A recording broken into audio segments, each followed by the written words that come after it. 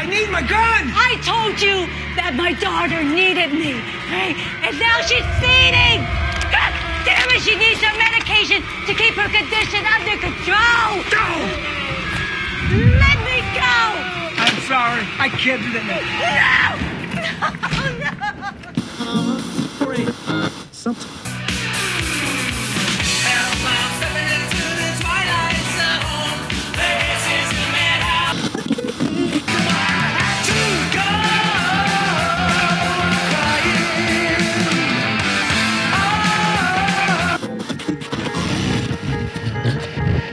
Come on, we're gonna go for a joyride.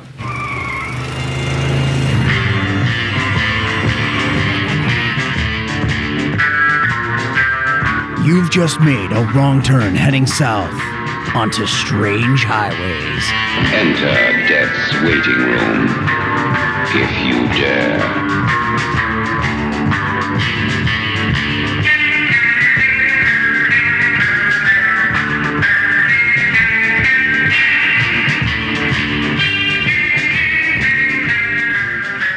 And welcome to Strange Highways. I am Paul. And hey guys, it's Terry here. And I hope you enjoyed our conversation last week about time's up or time out. Time out. Whatever. Time something. And the things that are all at Oakwood's past. I hope you guys enjoyed the conversation. It was a lot of fun. But here we are now. Also, we hope you had a fun Halloween. Hope you ate the appropriate amount of candy or an inappropriate amount of candy, depending upon what you were seeking to do. I hope that you watched some cool movies. I don't know. Like some people, be like, whatever you plan on, good on you. Yeah, that's what I'm saying. Like, if it's like, hey, I'm going to just eat Kit Kats until I can't feel feelings anymore. Well, that's the one day that no one's going to look at you twice doing it. Versus just being an adult, you could do that every day. But I don't think that's a good long-term solution. Right. And if you like candy corn, don't let anybody get you down. I know. There's a lot of garbage candy out in the world, and that's one of them. But anyway, so I hope you had a good Halloween without candy corn. I know Terry likes candy corn, so he can have all of it. Mail all uneaten candy corn to Terry. We'll get a P.O. box, or even partially eaten candy corn, because you really can't tell the difference. Right? I think it's going to be like that, Twinkies and Roaches Peeps. and Peeps. Marshmallow Peeps, yeah. And when the apocalypse happens, yeah. So what you're saying is you'll have good eatings. Yeah. 3,000 years after this civilization is dead. Terry's going to be one preservative, and that's fine.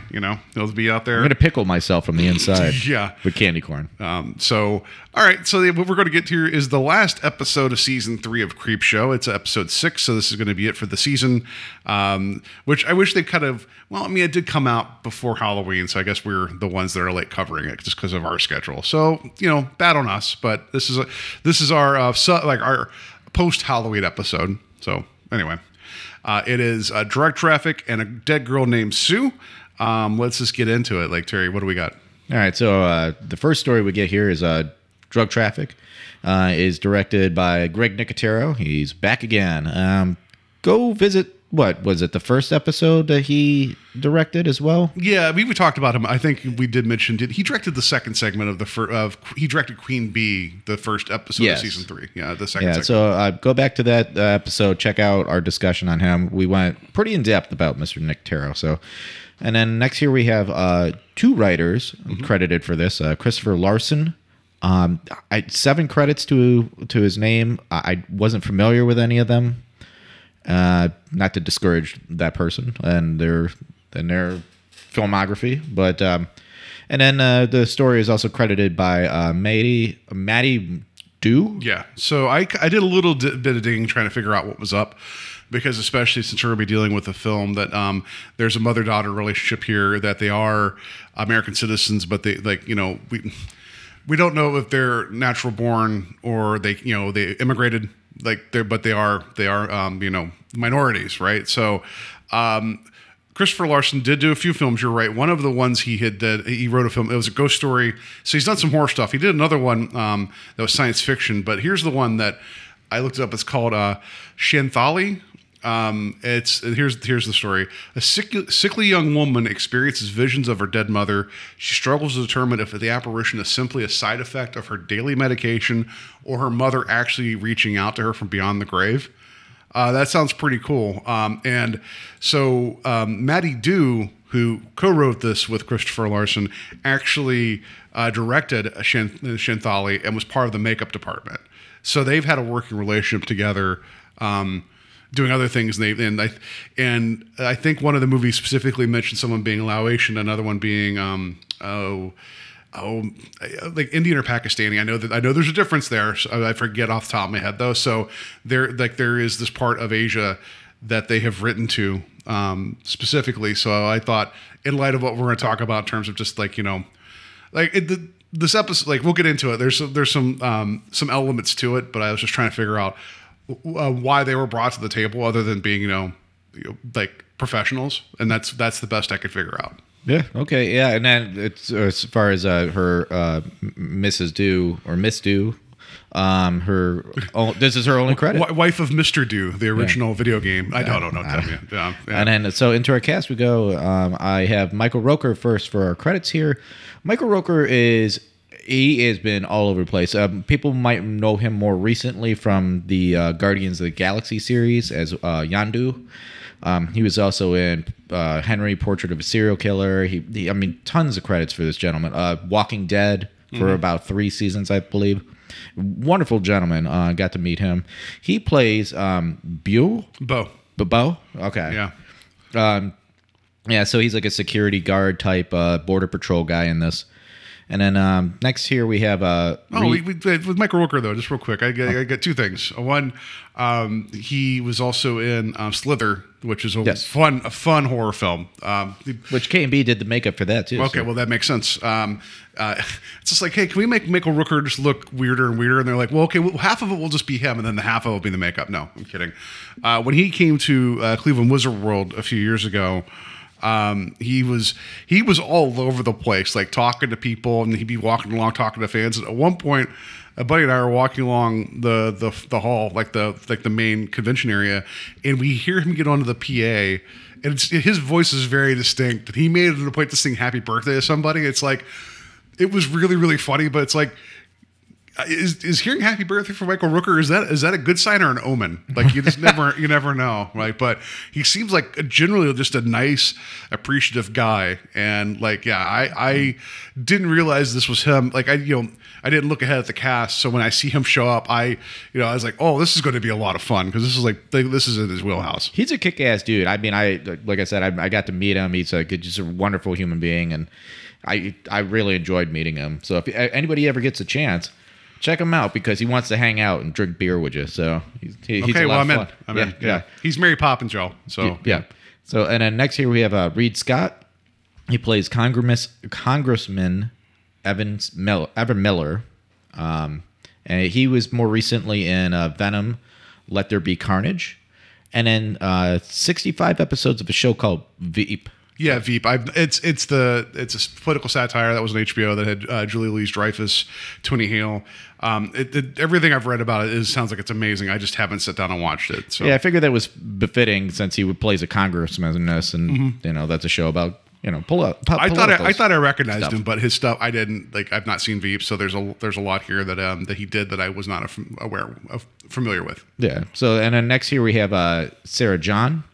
She plays Mai. 8 credits. Young actress. She's probably got about a bunch in the fire here, but I didn't recognize any of those credits. And then the last credit I have here is Mai Delapa. I think that Delapa. I think that's the right way to say that. Yeah. She plays the mother of Mai. And 6 credits to her IMDb that I saw, and I wasn't familiar with any of that either. The only thing of hers I saw, again, something I've not seen. Like, I love how like being a podcaster and a content creator means that supposedly I absorb a bunch of media. It's like, no, my media is very specific now. So I'm just like, I've heard of it. Like, unless I'm doing a podcast about it, I may not see it. There was that Apple TV limited series with Captain America, Chris Evans. Chris Evans, he's in it. It's called Defending Jacob. So she was in that. I don't know what role, but yeah. So again, like we've talked about a lot here with some of the creep show stuff that you get your one big name like per segment, kinda, and then you kind of have some people that are up and coming, and that's just kind of the way it is, which is fine. People got to start somewhere. So yeah, for sure. Yeah. And so like I said, that's all the credits for cast I have. So into our story. And we start off with a political commercial. We see Evan Miller talking about some issues and how he's up for election. How we gotta take these changes and we gotta take them to Washington and vote me. Yeah, his big thing is he believes that like his position is that people are going across the border to buy medication in Canada whenever, because prescription drug prices are too high in America. So he's like, healthcare is a right. All these things that are like, all things that I would agree with as well, honestly. But that's his platform and that's his commercial and then we see that commercial fade into the Border Patrol station that is on the border of Canada and America, and that's when we see Rooker sweeping the floor, getting ready to close up shop. Yeah, I just like that. Like he takes his push broom and he sees it with all the trash. He pushes it across the borderline from USA into Canada. Like I don't know if that's his last. Like you take that, Canada, but it was like. So he sees like the bus pulling up, but actually before the bus pulls up, this is a reference that I like. When he goes and reaches for a beer out of the mini fridge. Yeah, no one else is in the facility, so he goes over to his little mini fridge that's underneath his desk, and he pulls out a Chief Woodenhead lager. Yeah, which reference to Creepshow 2, old Chief Woodenhead. And like I was like, that's there you go. That's Subtlety. your Canamites like thing that you get that reference, right? So that's I don't need like glaringly that's a fun thing like the rye whiskey that we saw earlier in actually episode 1 of the season, right? So that's fine. I like that. Yeah, it's simple and it's done. And no more references slapped in your face. Yeah, there you go. Done. What is his name again in this? Bo. Yeah. Okay. If you want to call him Michael Rooker, because I think he might just be a Border Patrol guard. It's who knows, right? So Bo, he sees the bus pull up, and it is a big to do because the congressman gets out with all of his people. There's cameras. They've set up a little pedestal or whatever, and he has to make a speech to all these people. All the good shots you need. Here we're sitting on the border. These people are getting the medication they need, but they shouldn't be doing that because we should have reformed health care and get people the medication they need in the States. So it's a big to-do. So we're making the trek into the Border Patrol. When we see him doing his spot, that's when we start seeing some of the other constituents there, and that's when we see Maya and her mother there. And as they're kind of waiting outside, we hear like Maya has a case I wrote in my notes of the bubble guts. They just hear like the usually whenever you have that happening, nothing good comes of it ever. Yeah. Like I'm not talking from horror, I'm talking in general. The bubble guts are terrible, So I was like, already this thing's scaring me. I don't even know. There's no monster here. It's just like terrible indigestion. I don't like it. I had some Del Taco before they got oh damn Del Taco. Yeah. So you see her like looking around, and the mother tries to hand her like a pill. Like here, this will help settle your stomach. And you see Maya look at a little boy and she just looks at him, and then the boy's like just staring at her like, what are you like? What? So we know something's wrong, and credit also to the makeup department. I know when sometimes they show people looking ill, like you're like, oh, okay, I get it, they're supposed to look sick. She looks so ill that like I would not want to approach her. Like the way they do like makeup on her eyes and just like that ugly sweat, like it is disgusting. Like real life disgusting. Yeah, because there's even another gentleman that's like nearby, and he's giving like the side glance, like, "Ooh, what's going on over here?" And she's like, "Well, just got to get her fed." No, she's like, she's okay. She just needs to eat. You're like, well, she was looking at that point, but anyway. So, so that's when they bring him into the guard station or the Border Patrol station.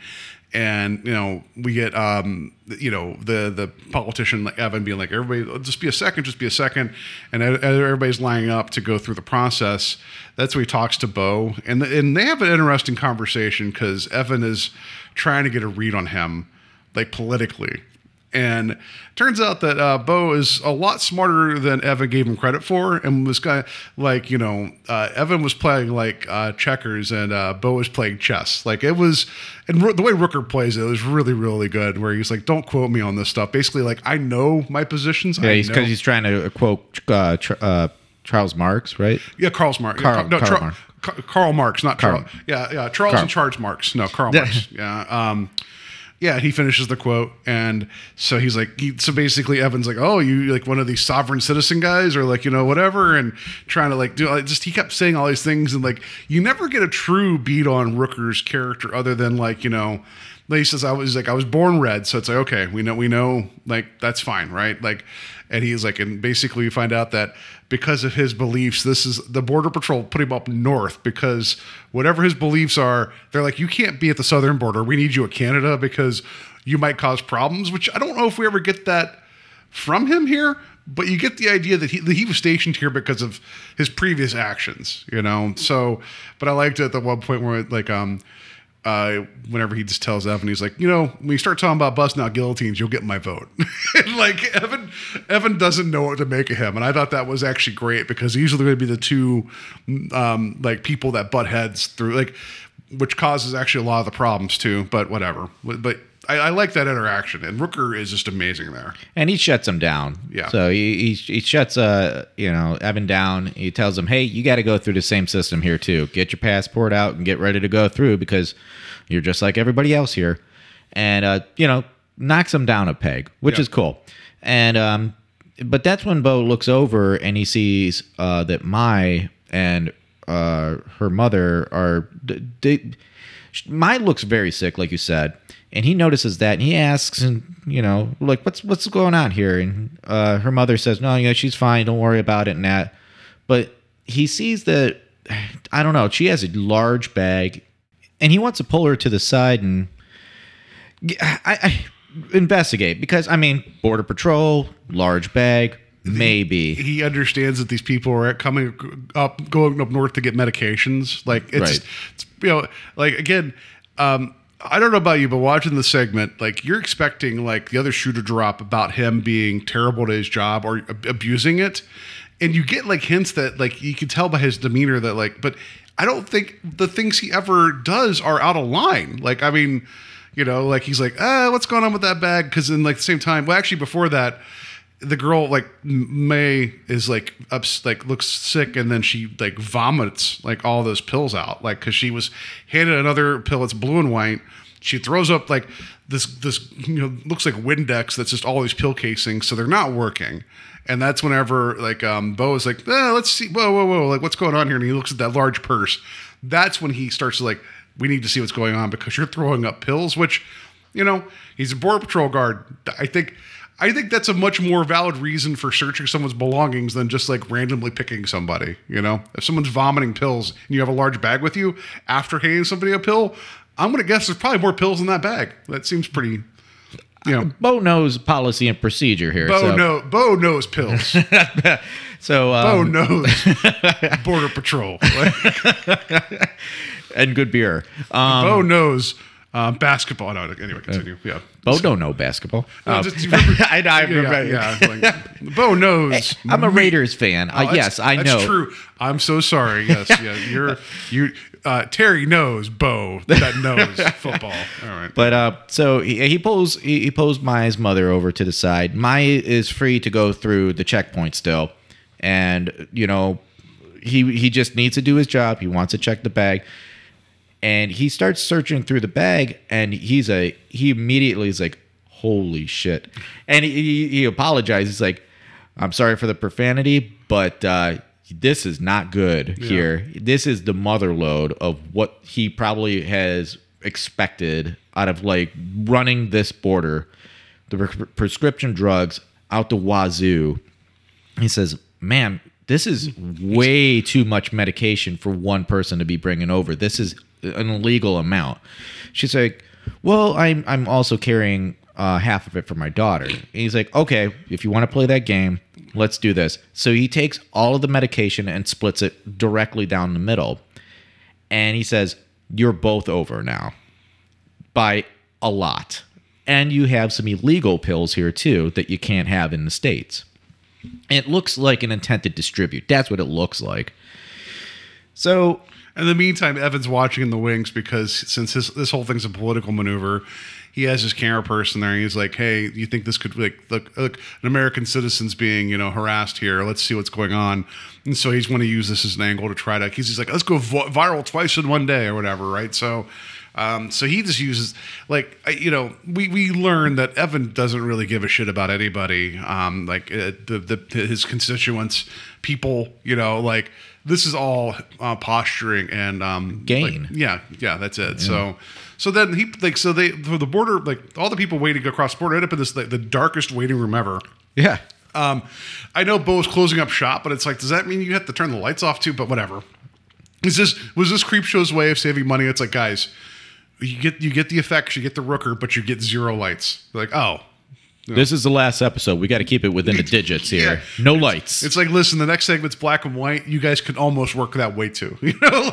Yeah, I was really curious about that. It didn't make a whole lot of sense. And daylight's dying outside, so it's going to get even darker. I think the big thing was because when we get to the monster, if you shot that in bright lights, it may we'll talk about that. Yeah.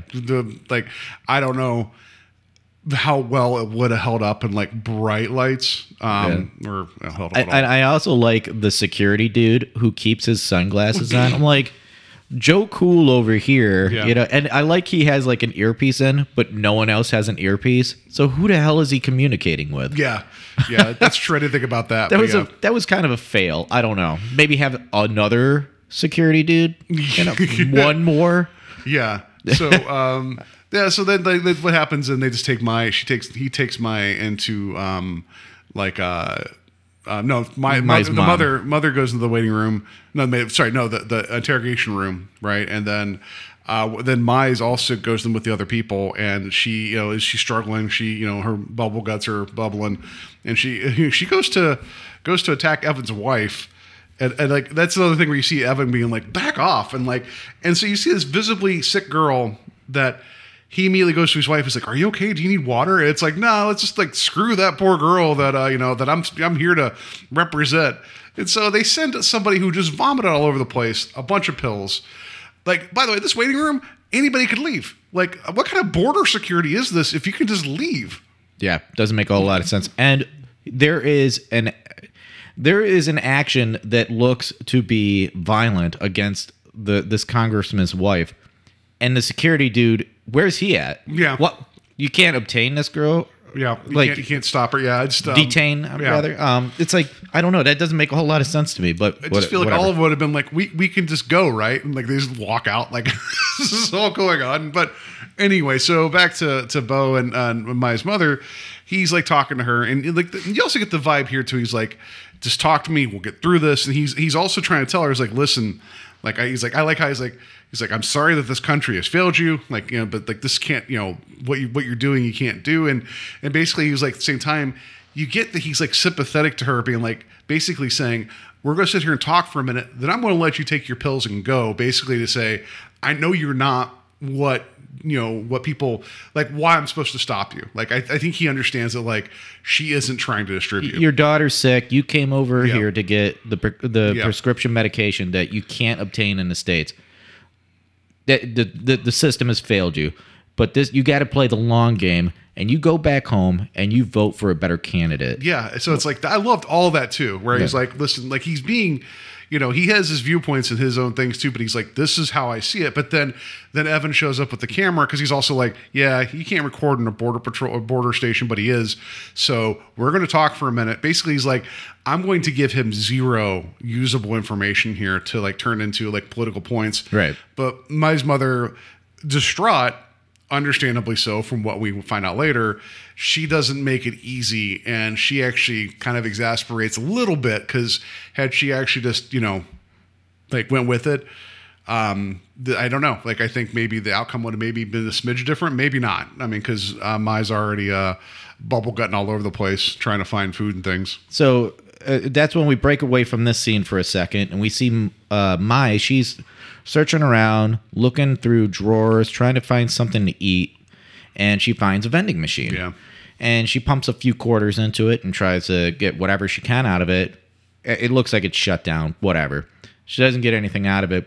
And she makes her way back to the lobby area, and that's when she finds the little refrigerator. And when she looks in there, all she sees is the Chief beer, Woodenhead yeah. beer. It's like, well, that's not gonna tame the beast. No. So, and then she like collapses to the floor, and she starts screaming out in pain. Yeah. And that's when we can assume something is happening because it pans out. Yeah. And we go back to Mai's mother and the congressman and the videographer, Yeah. whatever they are. And Bo is like, "You look, I'm just nod your head and we'll get through this and you can go on upon your way." And that's when the congressman starts beating on the door, like, "Is she trying? Are you like holding her against her will?" Like, yeah, he's trying to gin it up, and that causes a confrontation between the two of them where, you know, it's a bunch of theater on Evan's part, and it's not going anywhere, but it's conflating the situation. And again, Bo's character is plays it pretty straight and is pretty like forward with him.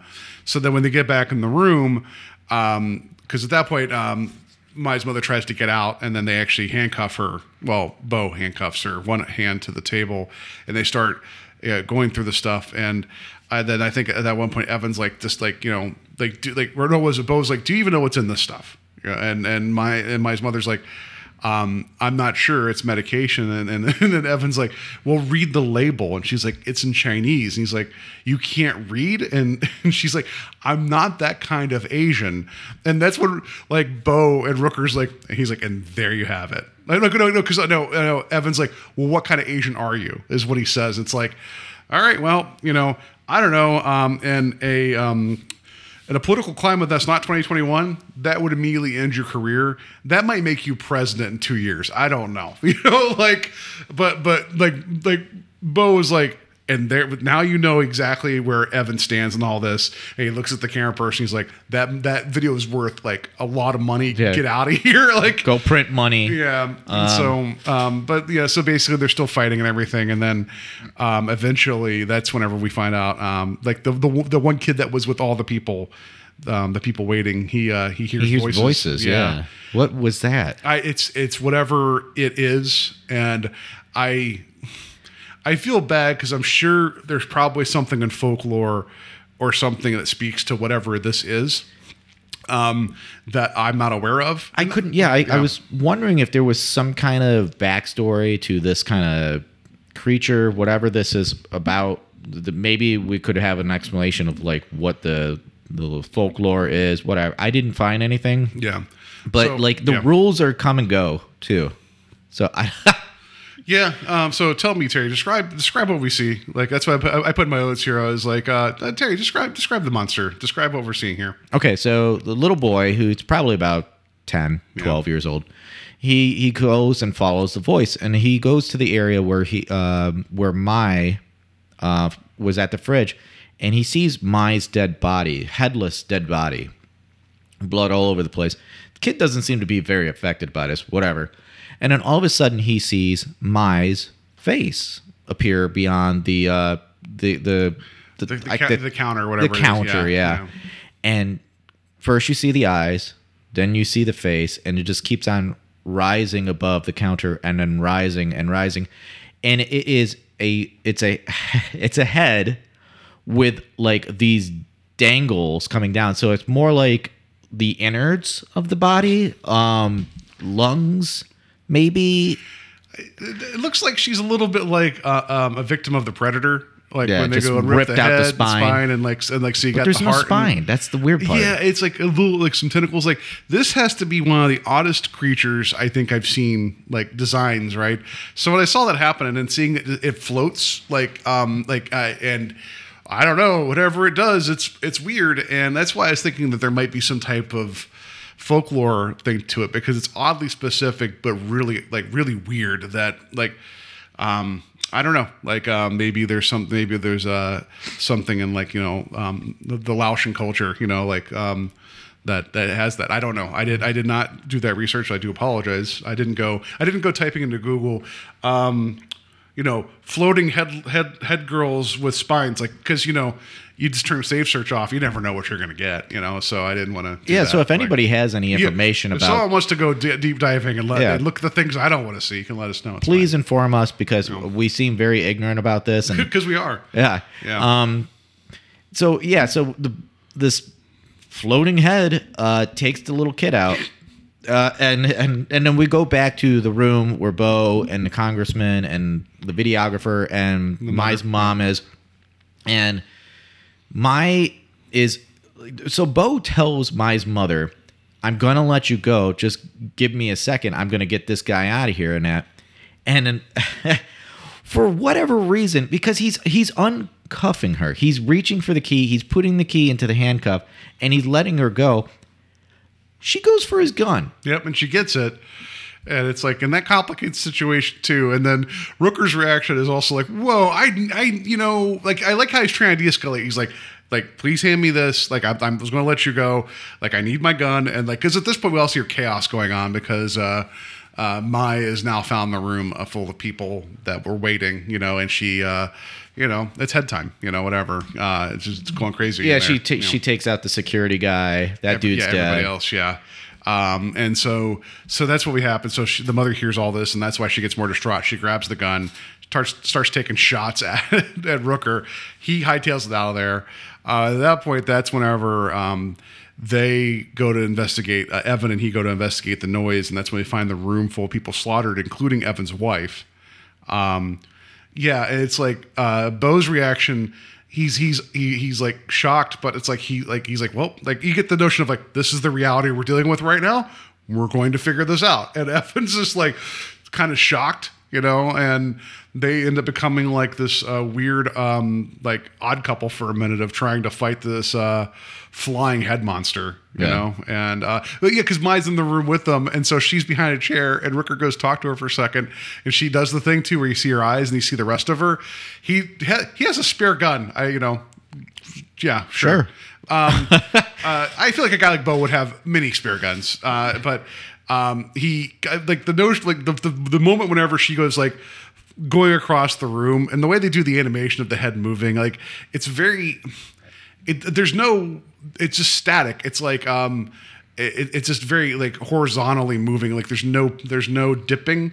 Like, I don't know. Like there's no physics to this. You know, like the hair's not moving either. Like, yeah, it's a little weird. It's like I expect something, if it's moving, that there would be, why I am thinking that this thing would have kind of more of like a mobility like a jellyfish. Like a little bit, maybe a little bit of that kind of, like give me something, but it's just like bloop, like it's going right, like a target range. It's just going sideways, and just with Michael Rooker just opening fire, I think that section is really funny. Maybe it was meant to be. Either way, I laughed at it. I thought that was really entertaining. Mm-hmm. Yeah, and there's also this weird like orangish hue that is coming from the head too, which, but whatever. Yeah. We're not supposed to understand this damn thing. And we get back to Mai's mother, and she is trying to escape from the room, get out of there. I have to point out the fact too, she has a loaded weapon that could easily take out the chain on that handcuff. Yeah, just saying. But so Bo tries to go back with the congressman. Well, actually, no. Congressman is just looking at the I think he's still a little in shock, right?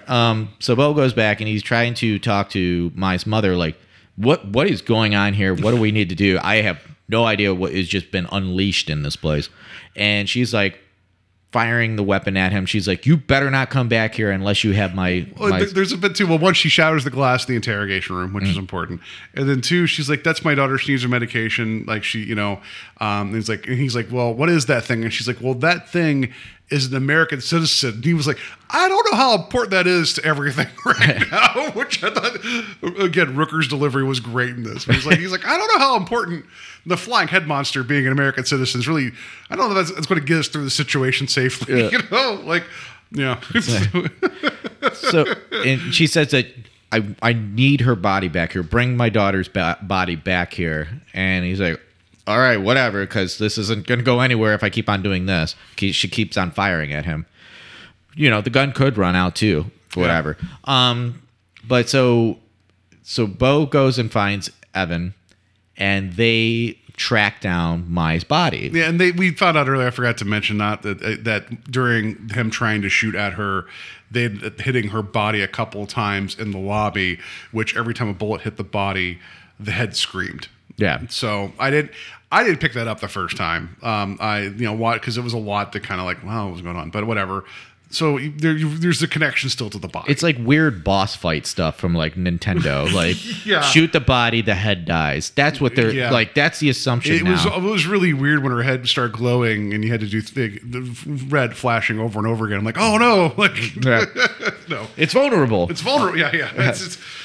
So they decide. So Evan and Bo decide like, well, they're going to bring the body, but then they realize like this thing, whatever it is, can still feel pain through the body, and we may not be able to stop it, but we can stop the body. It's better than nothing. Let's give it a try. So they take this fire axe and just start hacking it. Yeah, Evan starts right, and he does a couple in there, and then Rooker has a line here that is like, just something about this character. Like he takes the axe from Evan after a couple swings because swinging an axe to a body, I'm sure, does take it out of you.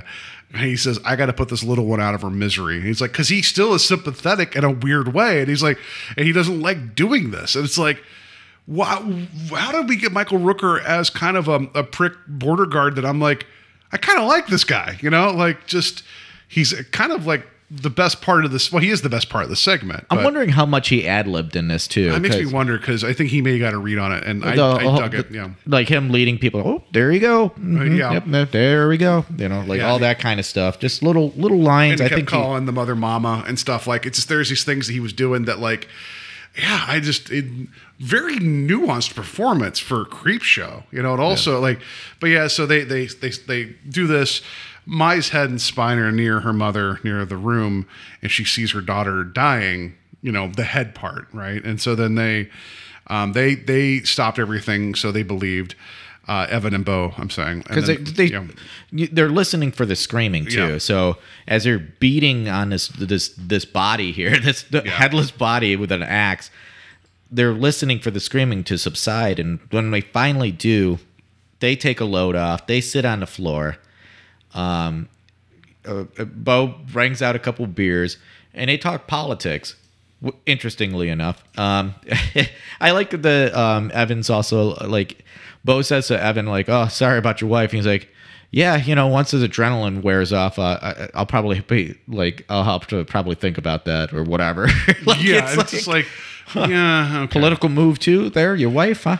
Yeah, and there's the whole discussion too about like why he's even in this, and you realize that he's just like one big sellout, and he'll say whatever he needs to get elected, and he's like no one in their right mind and the government will allow this the cap on medical prescription costs and all this stuff, and it's like and then like it just like Bo asks him like, well, why you want this then? He's like, it's better than being just some schlub at a job, like basically saying I just want to be one of the haves. Yeah, better than being you, kind of that's what you're getting the vibe from. But I also like that like Bo's like, you know what, I think there's a lesson to be learned here. And then Evan says something I'm not going to repeat here, and then wildly inappropriate. Yeah. We'll put it that way. And then he was like, and then Evan was like, what about like two people of opposing viewpoints coming together to fight a common enemy? And the Rooker's like, no. He's like, if this girl would have had proper access to medical attention and medication, maybe this wouldn't have happened. Basically, going back to the point that Evan was running on. And so because of what we just saw here, Bo's character is the one that's coming from the reasoned position of like, this is why we need appropriate health care to keep head monsters from flying around. And that's my platform, guys. Vote for me. I will make sure there are 0 head monsters flying around. Well, close to 0. I can't. There's always potential of 1, right? Yeah, we don't want this to be ghosts and goblins, man. Like seriously, let's watch out. Castlevania. If you do hit me once, all my clothes fall off, and I just run around in my underwear, much like in Ghosts and Goblins. And then I become a skeleton. It is so heavy-handed though too. I'm like, I just need a little bit of backstory to understand if this medication was helping in the first Which place. we don't even get the notion that it was. Yeah. You know, like, So it's like- because it looks like it was an appetite suppression type of thing, right? Anyway, so that's a nice little button on the whole political conversation coming back around to where Bo is like the reasonable one, you know, and Evan's the sellout and the fake, you know, the one that doesn't really, you know, doesn't believe anything. And then we get Mai's mother realizing like her daughter is dying, but she looks up at this piece of glass that's broken. That's a top very part of the large frame. piece of glass that's like about to fall. Yeah, so she makes the decision of putting her own neck like on the bottom pane and kicking and moving or whatever to cause that glass to fall to cut her head off. And so that way we now see that, oh, look, Head Monster now has another body to go to, which for all the logic of this episode, that I'm fine with that. If that's how this thing, whatever, right? But credit to the actress too, whenever the head goes, the spine, all that gets into the body, there's that moment you see it, like, it's almost like it's kind of reprogramming, rewiring, and trying to figure out how like the body works. Right. That her hand movements of trying to understand like, oh, I can do this now is really cool, actually. And then she realizes like, oh crap, my hand, I'm still handcuffed. Oh, well, I've eaten people. I can eat my own hand off. Bites That's her fine. own hand off. Pretty hardcore, right? Loaded weapon there still. yeah. Just saying. I don't know. So then she just exits the border patrol. Like no one bothers to even see, right? So we got this, got her heading towards the U.S. border. And then we get like one of the more weird endings to anything where we see the bus that was supposed to be the political tour bus with party lights on the inside, right? I knew it was all creep show colors. But the door opens and it's the actual physical creep, like the actual model of the creep that hasn't been used except for in the display case of the episode 2 of Skeletons in the Closet. And he welcomes her on the bus. And then we get a little segment of where he's driving to the border with her spine and her head. Like, weird. I mean, that's a fun creep show ending. It was the tone was a little odd sometimes in this segment. I wish they wouldn't have done that ending too. Like I don't want to see the creep exist in the stories like that. It's never been like that in any of the other stories. Like That's not even true. in the movies. Yeah. I wouldn't have had a problem with like, I don't know, like if you're going to do like the narrator Serling thing, that's fine. Cause then I think you could, have a little bit of fun with that. But, I think you could have had her just walking towards like the next town, right? Or over the border. Or over the border, or getting picked up by somebody because it's like, oh, it look like you need help or whatever. And it's like, yeah, I just need a bite to eat. I'll be okay or whatever she says. That would be a little bit more satisfactory to me. But it was still fun to see the live action creep, even if it didn't really fit. So my question then is, all right, so Bo and Evan are sitting in the lobby area. Yeah. Is it implied that she came through the lobby area and out those doors? Yeah, maybe, but then that would also imply that she killed them, which I think we would have saw that as a viewer. Like basically these guys came together and had an understanding, and it's like, and no matter what, this thing still got them. I don't know. It's not really ever clear. That's a valid point. So yeah.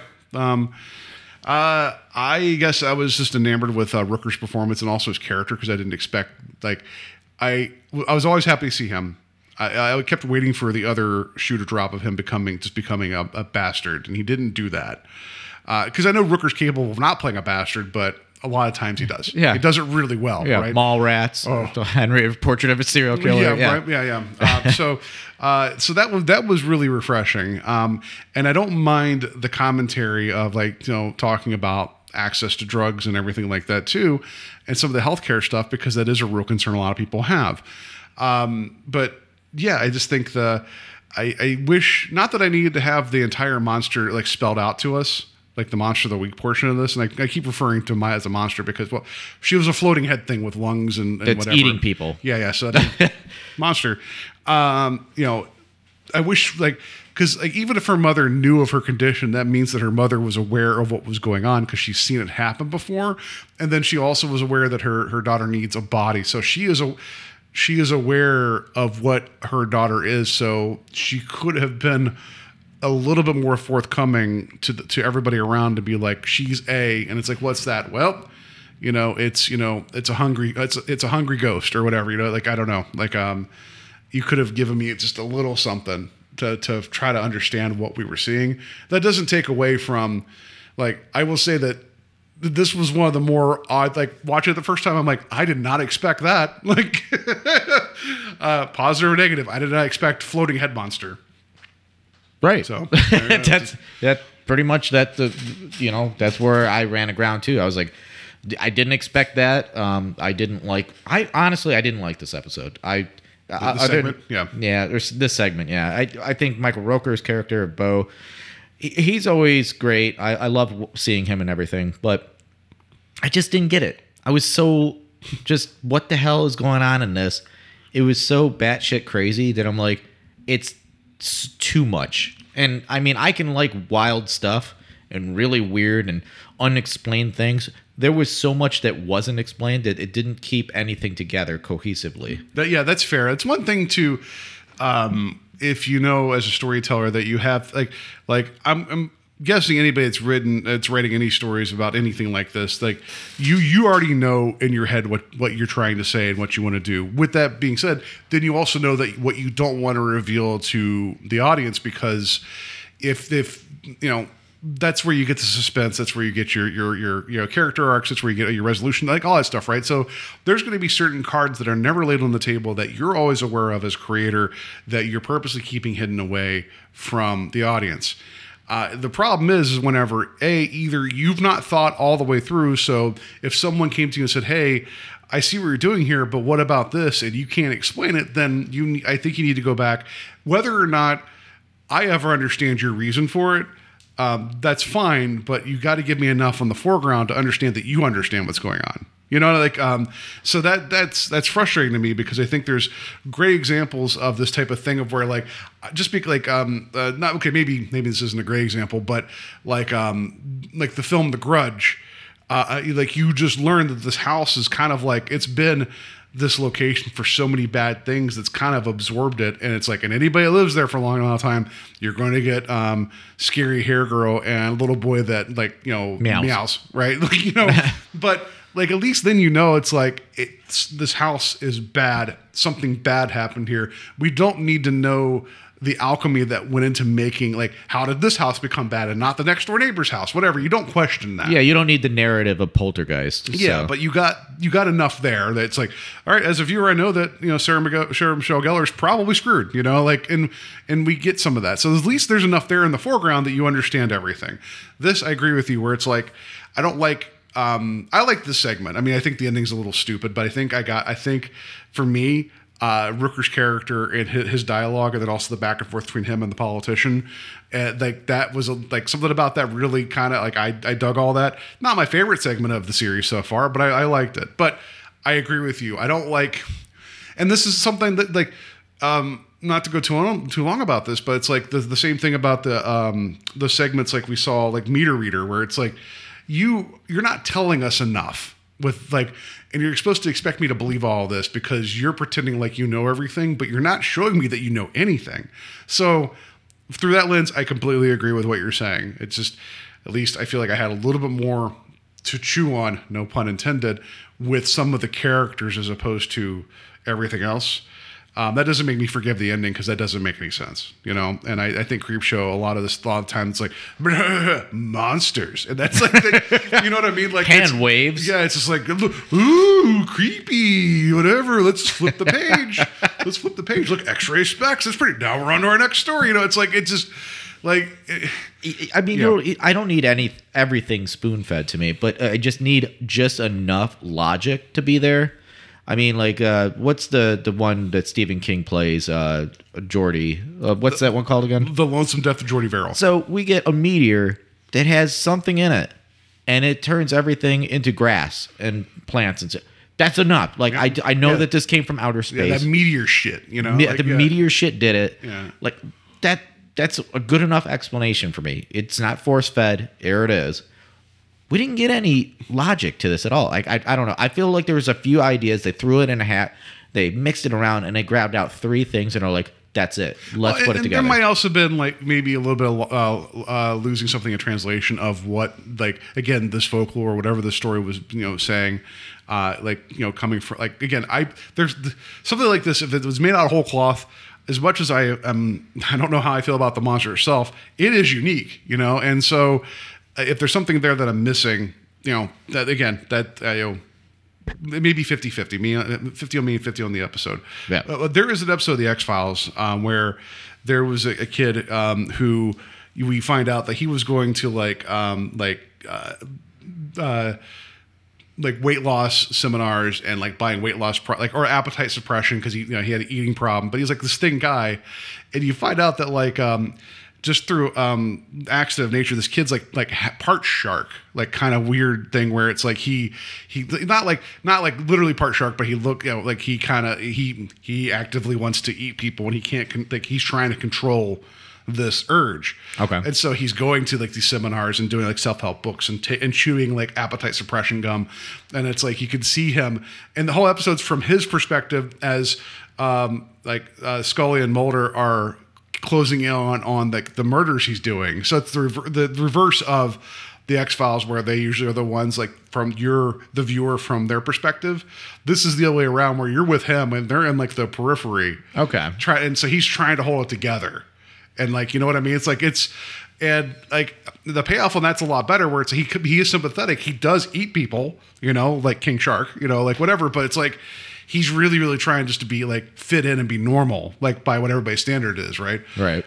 So I think that there's stuff like this that you can do that works pretty well. But yeah, anyway, I think we've talked a lot about this. So anything else? We're gonna try to find a twist here. Dude, let's do the twist. Yeah.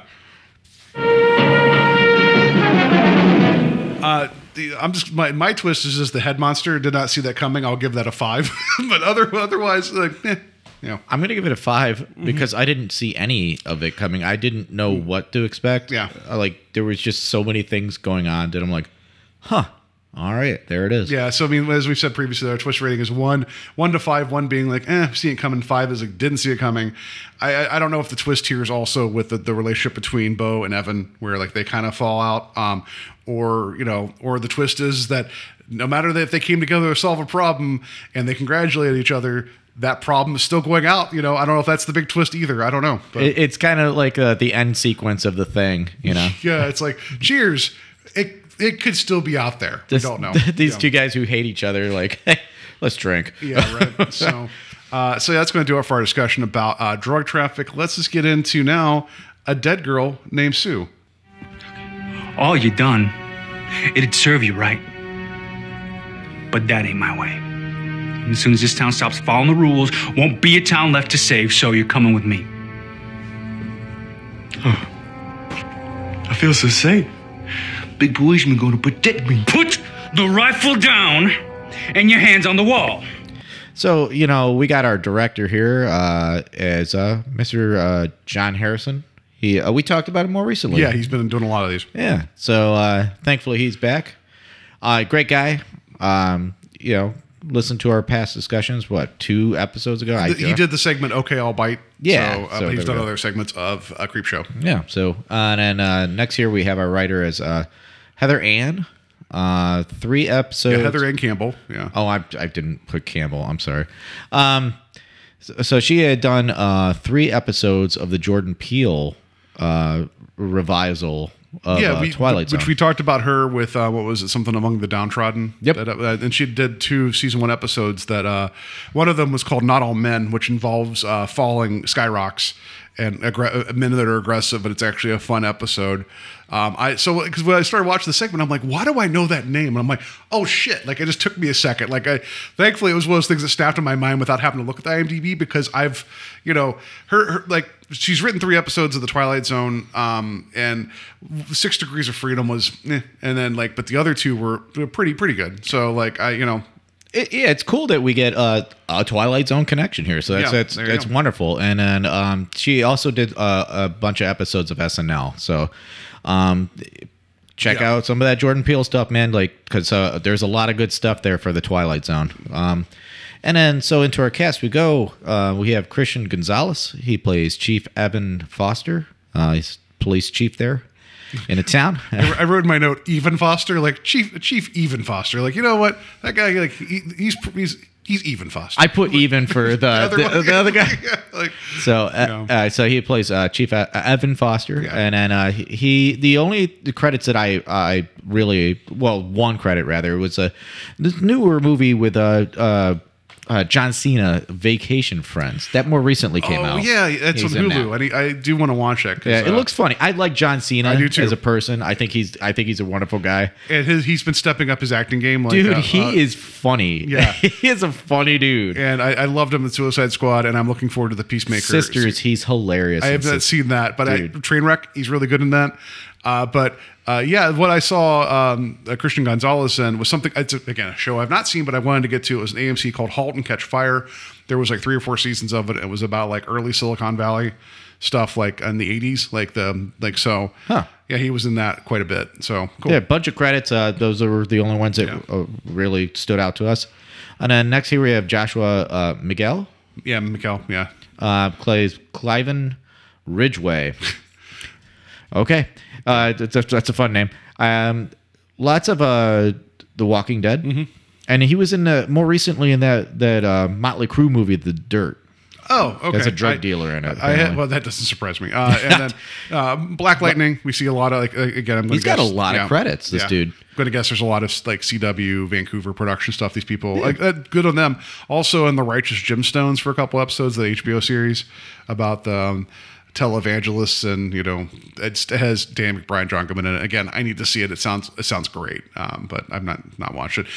Welcome to the series called Paul Watches One Thing, but Not Anything Else. That's what this is. Like, well, sidekick Terry, who doesn't watch anything new. So next here we have J.R. Rodriguez.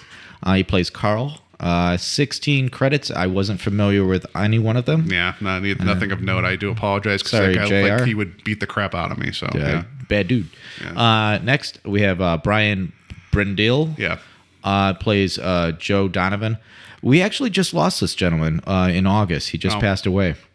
But he had a bunch of credits right before he did. So he was in The Falcon and the Winter Soldier for a few episodes there, and then he was in an episode of Swamp Thing. Oh, okay. Well, I didn't know he was gone. That's sad. Yeah, we just lost him. So yeah, R.I.P. man. Not very much of a spot in this episode though. Like a lot of the townsfolk, they're only in it like they're in it for a cup of coffee, because it's really more. This is more of like background characters. Yeah, and building it's more substance. the police chief and Cliven Ridgway's story. Well, he actually comes into play, but more for substance to the story. Yep. He's a distraught father. Yeah. So, and then the last credit I have here is Ray Hernandez. He plays Farmer Jeremy. He was more recently in the new Suicide Squad. He was in that and in that other HBO direct film. Well, it was in theater. Reminiscence. I think he was like the car driver in Suicide Squad, like the guy that was in the van with them. I can't remember, but I can't remember him in Reminiscence either. I apologize, but again, you get people doing all these parts. You get your work where you can. He looks like a bad dude. Yeah, I've seen this guy before, but he just like has a chiseled face. He looks like a heavy. Yeah, absolutely. That's what I like. I'm like, keep going. Yeah. Do some cool shit. You got to look, dude. Yeah. And keep on lifting. Yeah, right. And the last one I had here was Carlton Davis is the young man. He just has 6 credits. He's the guy that I think you just see kind of with the mob, and at the end, he doesn't even say anything. I don't think he had any lines or anything. So that's what I got. So then into our story we go here. So we get the police station, and we have Evan and his I guess his deputy. They're in there, and we hear the audio, and the audio is very familiar, and it's because it's from Night of the Living Dead. It's the news report that is being given out on a radio about what's going on in the city. So basically, we can assume at this point that they're in Evansville. Well, so what I'm to understand watching this is that because they're the city of Monroeville. Like, because you see that it's really hard to see, but it's on their shirts and on their badge. So they're in Monroeville, which is where Day of the Dead, sorry, Dawn of the Dead was actually filmed, but that's not too far away from Evansville. Right. So, like, realistically speaking, It's about 45 minutes away. Yeah. So this is the same night, to be believed because of the way the news reports are playing out on the TV and the radio. Right. This is the same night that the events of the film Night of the Living Dead take place. So because we're actually to They're a town, running parallel. To yeah. So this is a story behind it. Like you wonder why you don't see like law enforcement in that film. Because of things like this. And I would say stuff like something like this normally would like piss me off. But like it, as much as the camera lingers sometimes in the TV or the radio or whatever, and the fact that they chose to do black and white, which I'm fine with because that's makes sense to me. Yeah. Heather Ann Campbell actually handles this where it's like, what if this story took place the same night and it's the same set of circumstances for the people like not knowing what's going on, but like she brings a different social element into it, as opposed to just being a zombie story, And I was like, that's what I like. She found a needle to thread that I feel, and I guess I'm getting to the end before we get there. It kind of still plays in the same mental playground that Romero had in terms of, people are the worst part of this. And exactly. So this got stronger for me as it went along. So I continue, but like I think try not to spoil like this is the same night as Night of the Living Dead. Like if you go and watch this, you figure that out pretty fast. For sure. I mean, the groundwork is there. Yeah. And if you have a crisis that is going on around you, people are going to be watching the news. People are going to be listening to find out information. Especially this is 1968. Maybe 67 because it was filmed in 67. Either way, you need to get a finger on the pulse of what the hell is going on, especially if you're law enforcement. Like you need knowledge, you need to know what the hell is going on, especially if it's right in your hometown. So, side note, I like that our character is named Evan, and Night of the Living Dead was filmed in Evansville, Pennsylvania, or Evans City, Pennsylvania. Yeah. So we get him coming out, and we get like the I want to say mob. It's like Five Guys. It's a small town, right? And they're like, little lynch mob. Yeah, they're like, hey, we're gonna go after Cliven, and it's like, well, why would you do that? It's like all of them have their reasons because we found out Cliven's a true piece of shit. Yeah. But he's got a connection. He's the mayor's son. Yeah. And so he's been caught plenty of times, but never actually. Like he was thrown in jail, but always let out. Like the next people morning. Are fed up, yeah. And like this is the New World Order. The townsfolk, there's like 7 of them there or something like that, and they're like, well, the whole world's going to shit. Now it's time to get Cliven because they view the opportunity of like, listen, like very much similar to the end of the remake of Night of the Living Dead, which I just talked about on Invasion of the Podcast with my co-host Steve. There was some like. Murders that happen. They're not even murders, but like at the end, someone gets shot point blank in the face. They're a jerk and they deserve it. But whenever people turn the corner, they're like, "Oh, it was just one of those things." Another one for the For the pile. No one would question it because it's like there is this thing going on in the world. We see, the undead coming to life, and this is your time. Like you're like. If this guy dies tonight amongst all this, no one's going to ever question it anyway. So let's just go do this now. And it's like, again, the setup is very interesting to me. So, So like these guys are like, hey, we're going to go for this. We're going to go for him. Yeah. We're not asking you permission. We're asking you to, become part of the group. Like we wanted to make sure that did you want to join us? Yeah. And so we get we get Evan, like he is very principled in the sense of like he's like we don't do vigilante justice. This is not our town. This is not what we do. So here I don't know if this was just me reaching. Mm-hmm. He looks like Superman. Oh my God, This like I'm making like the connection that like he's standing for justice. He has that stoic look like Superman. He looks exactly like Superman to me. And it's like he has these morals that he has to follow, and he sees that the possibility of doing something with the rest of these people that might be just in their mind, but he's like, no, I have to stand for something here, and I'm not going to join you guys.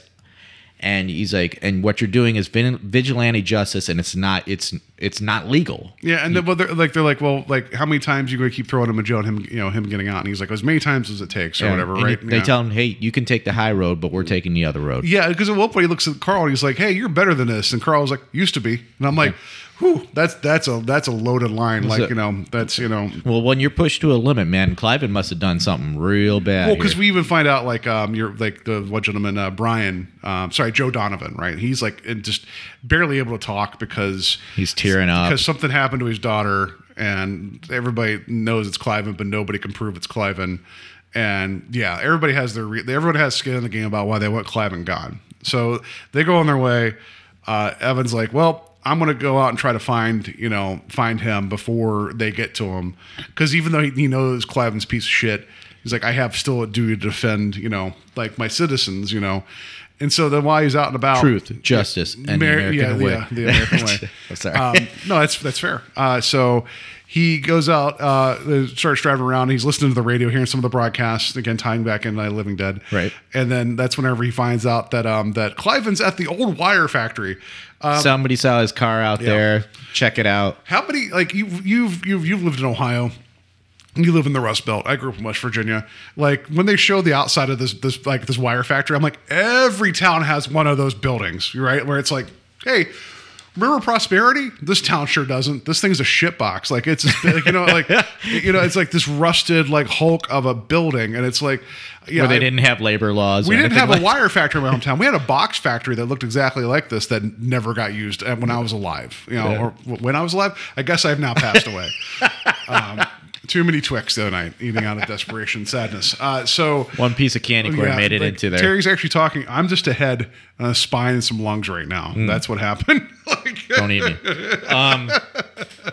But yeah, like he goes over there because he's got the tip, and he's like looking around. He goes inside, and all of a sudden he comes upon a dead body. Yeah. And when he's looking closer at the body, he sees that there's bite marks into the neck.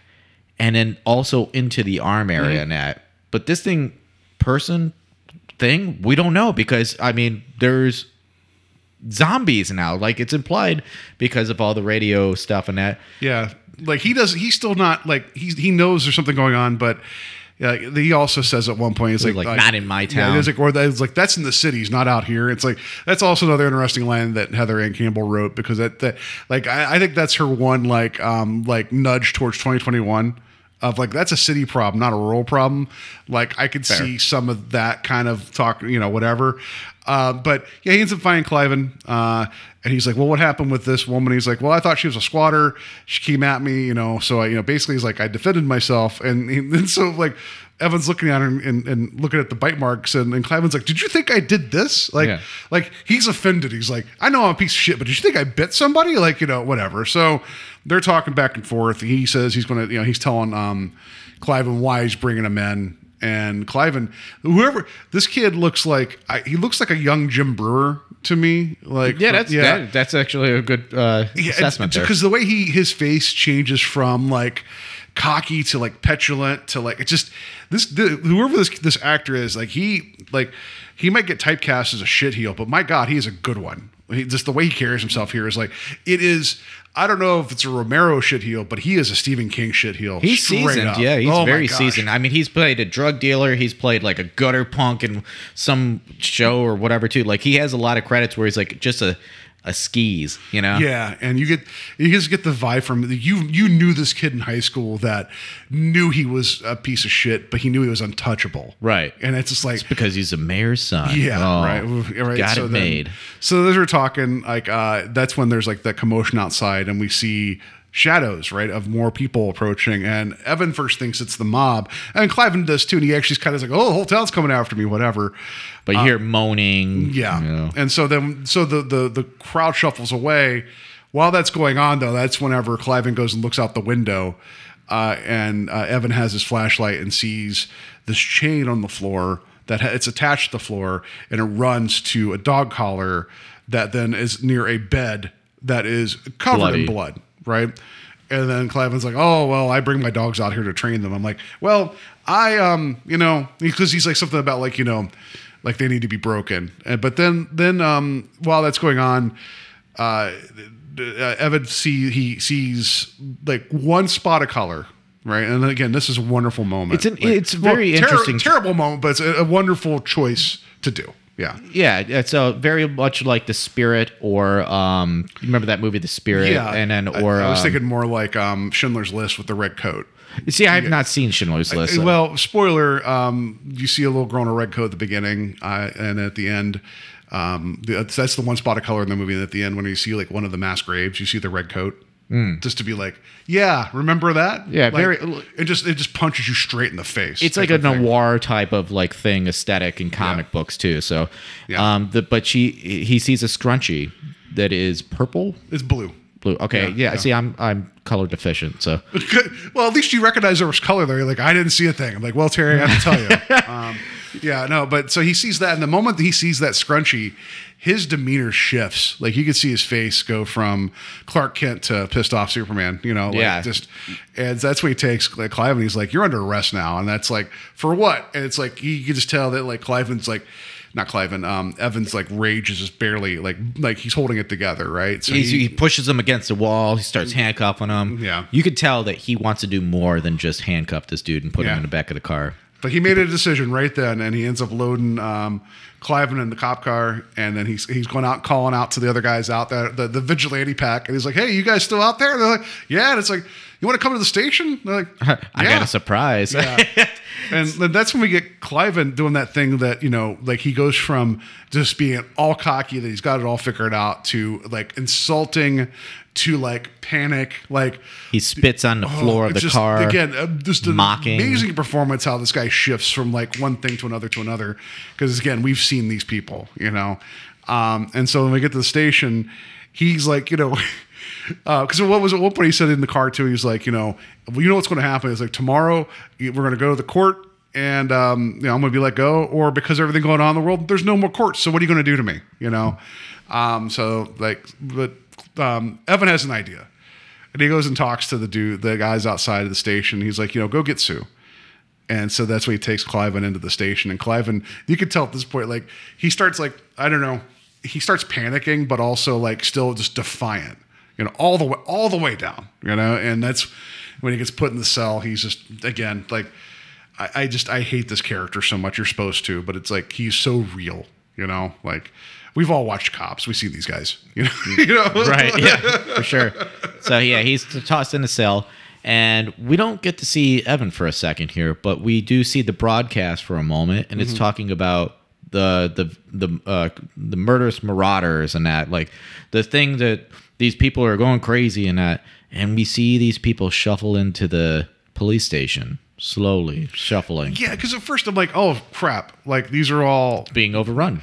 Yeah, and I was like, is that really what's going on now? But like, and then like watching a second time, I got the point of like when we figure out who these people are, it's like, yeah, like they've already been like their lives have been ended in a lot of different ways, though they're still alive. They're affected. Yeah.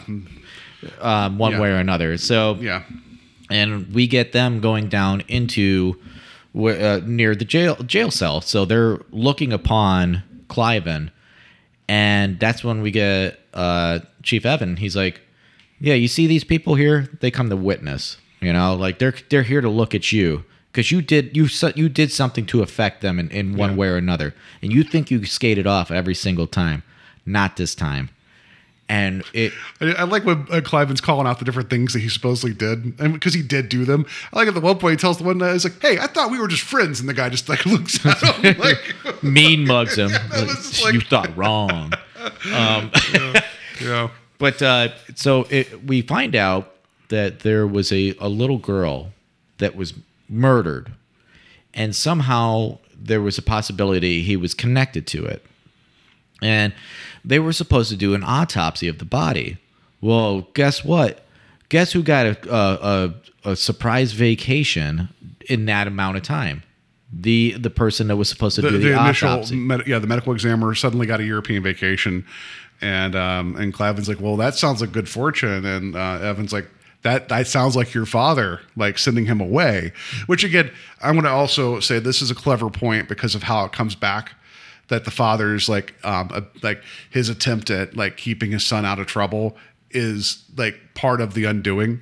It's just really smart writing. I dig it. Yeah. So we find out that the body had to go to a different examiner and that they weren't able to do the full autopsy. All they were able to do is just measure the body and write it off as a murder. Yeah, because normally a full autopsy would be the removal of the brain. Correct. And so they did not do that. And So weighing they- of the brain and that, like, that's what the whole shebang bang. They do. They weigh all of the organs. It's part of the whole routine there. But they weren't able to do that because the real forensic pathologist wasn't able to be there. So the body was also kept like just on ice, or it was intact until So then, as Evan's revealing all this information, the guys are bringing this like sack down, right? And they're basically like, you hear this noise coming from upstairs, and then the sack that's moving, and it's almost like hissing, growling. Yeah, it's a bunch of angry weasels. Rabid weasels. Yeah. So then that's when Cliven starts to put two and two together, and then Evan's like, yeah, because with all this business going on, he's like, they never got to her body, so her brain was like basically saying, yeah, all this like there's the things going on that have brains still that are now becoming alive and eating people. He's like, like it's an interesting way of saying it. And then because even at one point, Cliven before he finds out, he's like, these people are going to witness you put a bullet in my head. And then Evan's like, why would I do something like that? It's like he's already given up his principles, but there's that last thing of like, I'm not going to give you the satisfaction of shooting you because then, like whatever. So he's like, so what happens is they put the sack in the cell and they let it open and we see a hand come out when there's another spot of color. It's red. It's a ring. It's a ring. And then as she's like making her way out, someone asks Evan, like, well, what made you change your mind? He's like, well, basically, I forget what he says, but he ends up pulling the blue scrunchie out of his pocket. And we see on the top of the little girl Sue's head, she had pigtails and she's missing a blue scrunchie. Yeah. And right then Evan just knew that, Cliven did this, Right. and that's all the evidence he needed. Yeah. And judgment has been passed. And now we have Sue, the little deceased girl, come back, and she has this like flashback. We see through her eyes for a moment. She looks at Cliven and she instantly goes back to the moments when she's in the car being driven by Cliven. When she's in the room and Cliven is there and we see a knife. And now she looks back at Cliven. She sees her hands. She sees him. And she has this like pissed off look in her face. Like, oh, it was you. Yeah. You're the reason I'm like this. And she sees the dirt on her hands that she knows he's the reason. Yeah, and the way also like the way they do it, where like she's crawling towards him, like it looks like her legs aren't working, so we don't even know what he did to her. But it's like she's making his way towards him, and he's screaming and terrified, and the whole town, like not the whole town, but those people there are watching, and yeah, he gets his just punishment, and like that's where like and so the end of the episode is them all leaving the station, and you hear more of like the police stuff. Like, well, that's not the police; it's the day after footage. Yeah, it's the next morning. Yeah. They're dead. They're all messed up. Yeah, but we get them. They're like, "Oh, time to go get the mayor too." And Evan's like, "Yes," because he even said something about like, "If this is the end of the world," oh, what was his line? Like, maybe we don't deserve to be here or something, or maybe like something basically like his principles have changed. He's like, well, if this is the end, maybe we don't deserve to be here anyway, and something to that effect. And it's like he's now of the mentality of like, we can still meet her justice. It's now changed, so they're now going to go out and find the mayor now, and that's how the city of Monroeville, is going to start dealing with their issues while the zombie apocalypse is happening. Private justice. Yeah. Yep. Right. Zombie justice. So. Yeah, I liked this segment a great deal. I thought this was really well done. I think I liked it. I think there were some really interesting things going on in it. There are definitely some questions of like, well, would somebody actually do that? Like, Cliven's in the cell with a little girl that is crawling at him. Maybe you, I don't know, kick the shit out of the little girl. I don't know. That sounds really weird, and don't isolate that. But like, it's a dead zombie. Whatever. The zombie's coming at him. Defend yourself. Maybe defend yourself. I don't know. But like at the same point, you see in the original film, 86 or 68, where the mother is being attacked by her daughter and she just falls and is frantic. So it's also a question of like what your mind will do to you to, you know, just kind of dismantle your sanity. Yeah. No, I dug this because it, I've had, you know, we're now wrapping up the season 3 of Creepshow, and it's been fun. Like, it's been different. It's been a different conversation than what we had with the Twilight Zone, because again, you know, some of that stuff it's been able to marinate for 50 plus years, and you know, there's different elements to get into with that. And with this, these are, you know, current people making current things, right? And with them, I think with the series, they've had a hard time balancing reference and nostalgia with original storytelling. Right. And I think this actually walks the line quite good. And I think that's credit to Heather Ann Campbell, because she wrote for the Twilight Zone. Like, she's, you know, I think she understands this kind of anthology format, and also like having the shadow of Rod Serling over your shoulder as you're writing segments for the Twilight Zone. That has to be, you know, I don't know. I'd be stressed. You know, but I think that she understood that. I also think that you can see that she has a great love of Romero and his work, which we've seen Romero referenced even last week as his little, like, you know, photo of him with the mayor and that's that animated segment. And then we saw his name like brought up, like, and his Walk of Fame star and Skeletons in the Closet. Skeletons in the Closet is the worst possible example of reference and storytelling. This, I think, is like one of the better examples of reverence and storytelling, you know, where it's like, did I need some mini shots of the TV footage from Night of the Living Dead? Probably not, but it wasn't like it isn't like they made a reference to like, hey, did you hear about that stuff that happened at that farmhouse? That was weird, you know, whatever it was, you know, like, you know, anybody see Barbara? Like, it is like, you don't have like that stuff going on, thankfully, you know? Right. Like, and I don't think there was any lines in this that were direct lines from the movie outside of the newsreels that were directly from the movie. I mean, I've watched that movie so many times. I didn't hear anything that was close to that. The only thing that is kind of a bummer is that, I mean, I know Greg Nicotero loves George Romero, and I know that he loves being a part of that universe. This is the second time that we have such a close relationship to Night of the Living Dead, because Night of the Living Late Show, the final episode of season 2, was that connective tissue as well. A little bit. You're right. Yeah, because the end of that ends up in Night of the Living Dead. That's true. Yeah. Spoiler. So, I still think that segment was actually a lot of fun too. It's great, but it's like, we can't just keep on going back. Like, I mean, Romero and King did not do that for their installments of Creepshow. Let's have standalone stories. If you want to pay homage to the creators, to that, perfect. Do that. And even if you want to go a step further too, like I agree with what you're saying. I think that's great. And I think something like this it's diminishing returns, right? So I'd agree with that. I just think that if this wasn't as smartly put together as it was, I think I would have been pissed at it the entire time. There's a Stephen King short story that he wrote for a Romero Dead compendium of like people wrote different short stories in the Dead universe. Okay. And he has a short story called Home Delivery that is about a woman who's actually pregnant and giving birth during the initial whatever this is, but it's on a small island community in New England.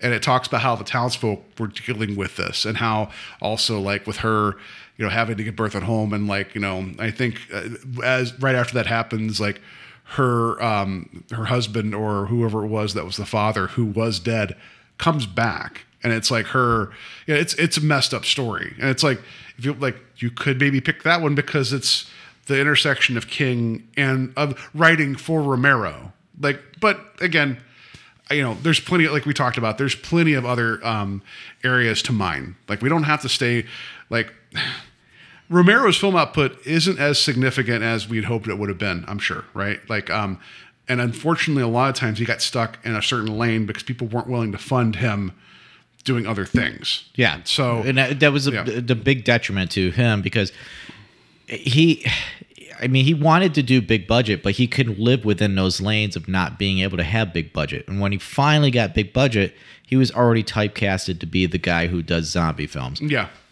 So, and it really disappointing because he was able to do things outside of those barriers that was wonderful. I mean, I like a lot of Romero stuff, and there's a reason people make references that this thing is still going. I mean, third season, hopefully, fingers crossed, we get more seasons. He was a wonderful guy, and he was a great storyteller. So, and you know, like I mean, I enjoyed this segment of the episode, and I think it works perfectly for what it is. Mm-hmm.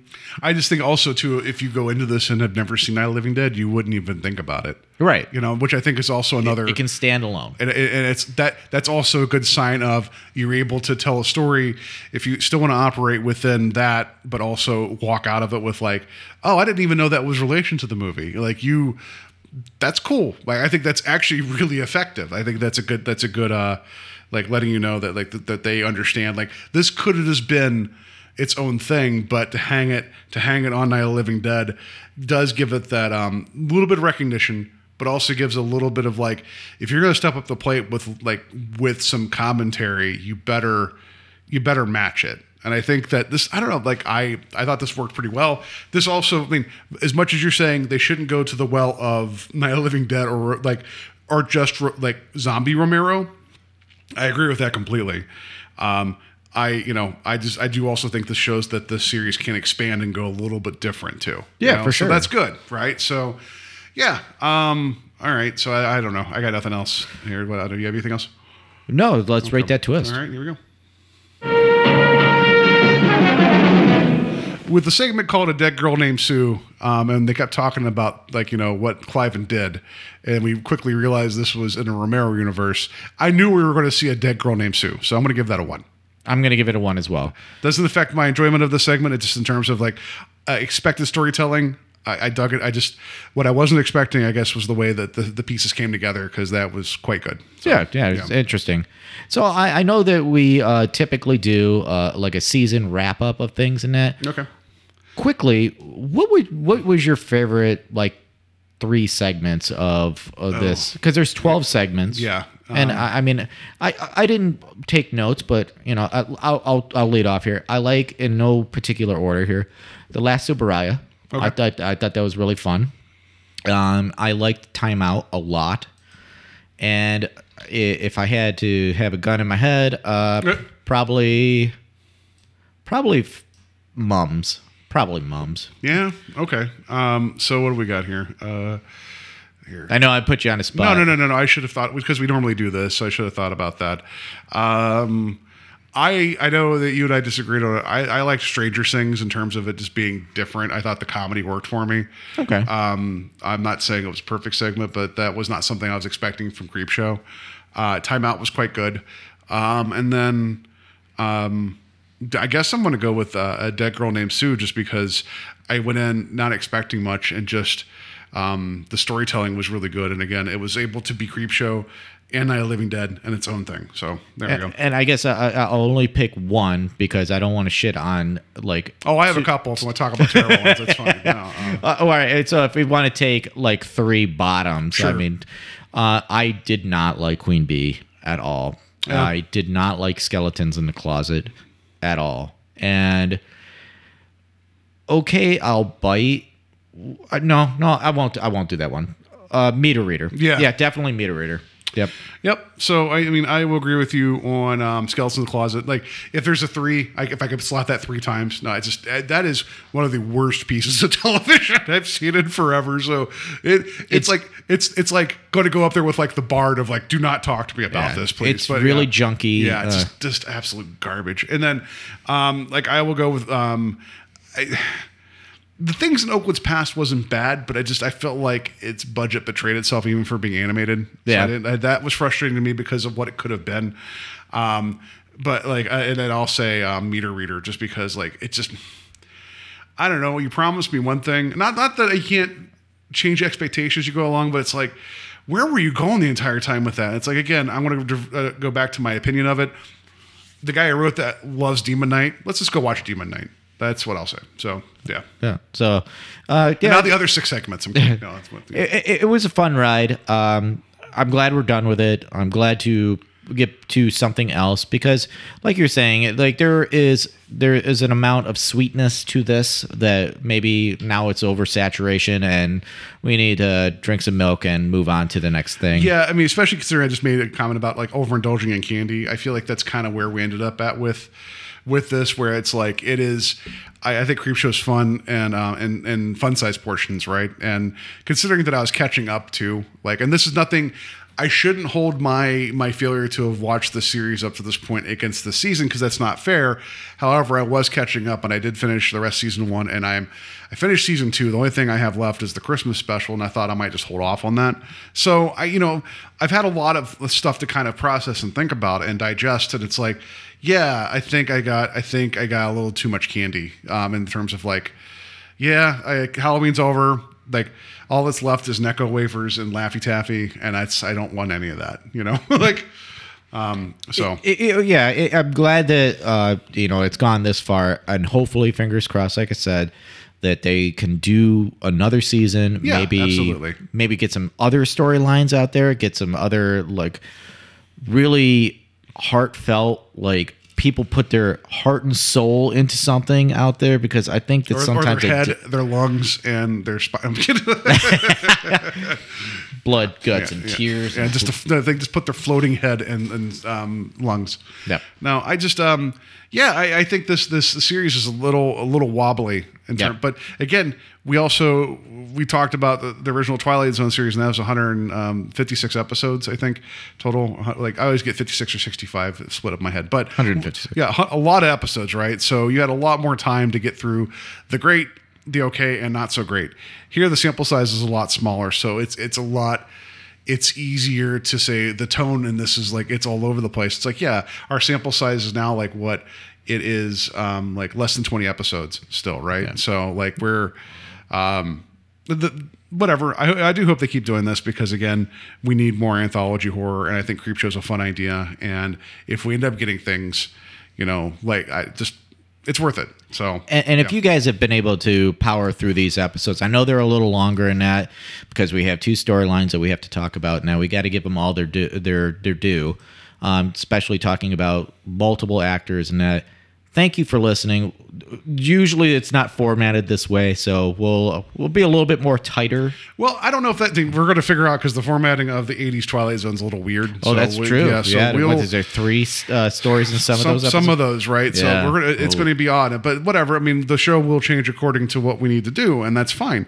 But yeah, so this isn't. Yeah, think of it as like if you're like, I'm going to watch part of that episode and listen to half the podcast, split it down the middle. It's almost exactly right down the middle sometimes. So Whatever. Anyway, I hope you guys enjoyed the conversation. It's been a lot of fun.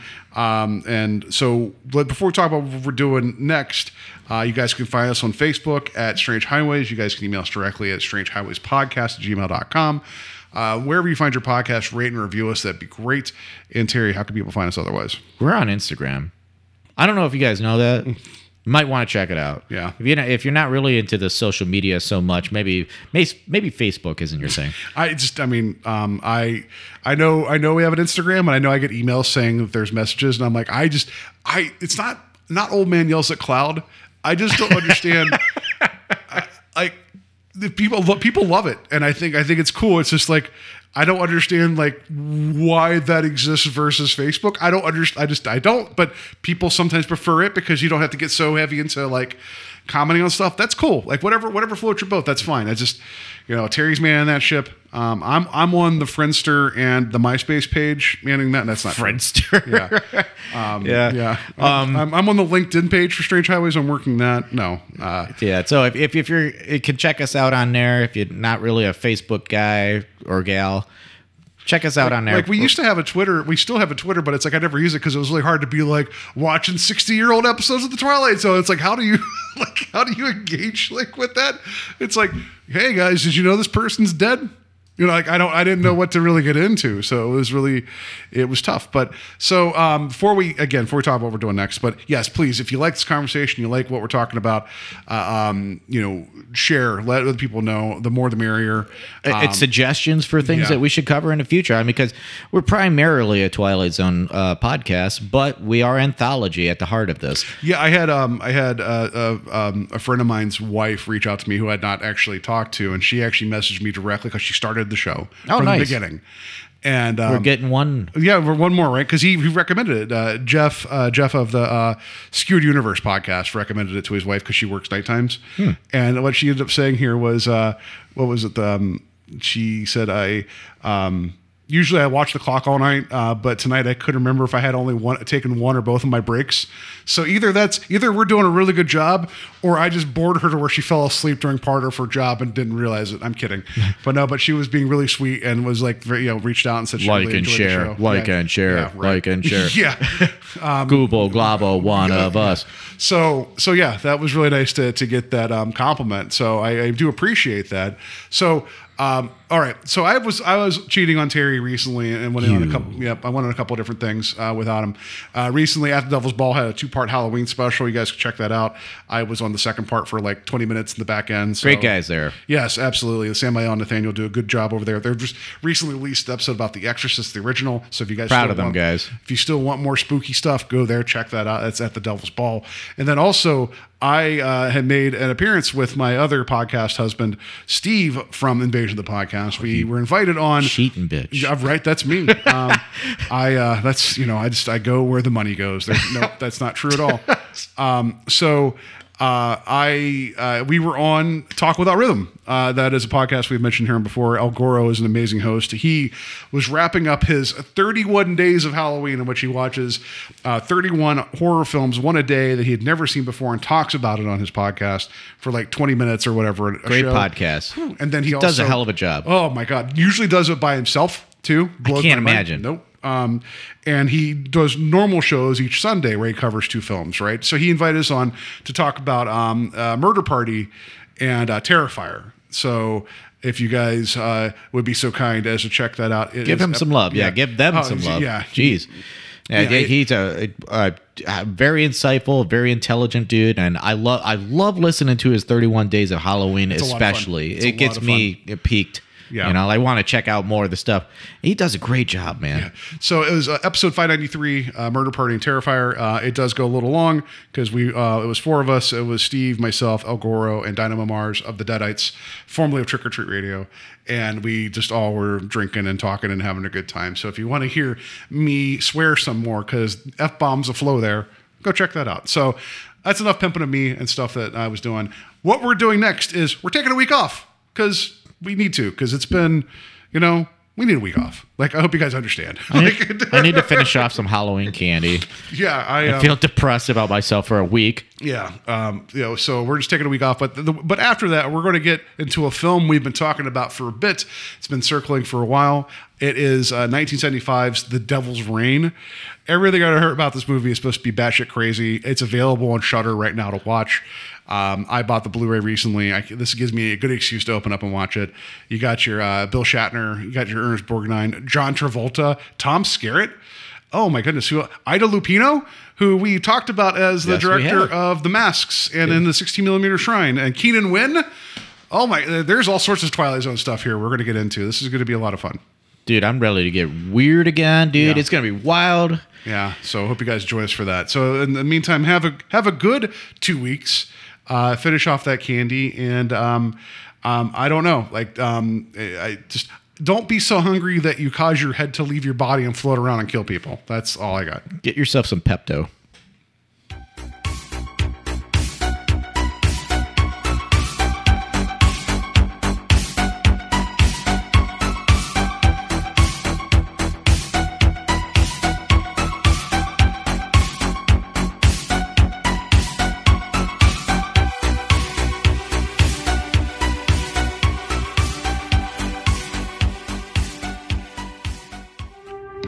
I can't tell if you're kidding or not there, comrade. I tell you what, you start talking about guillotines and you got my vote, man, 100%. Simple as that. You have a good evening, sir.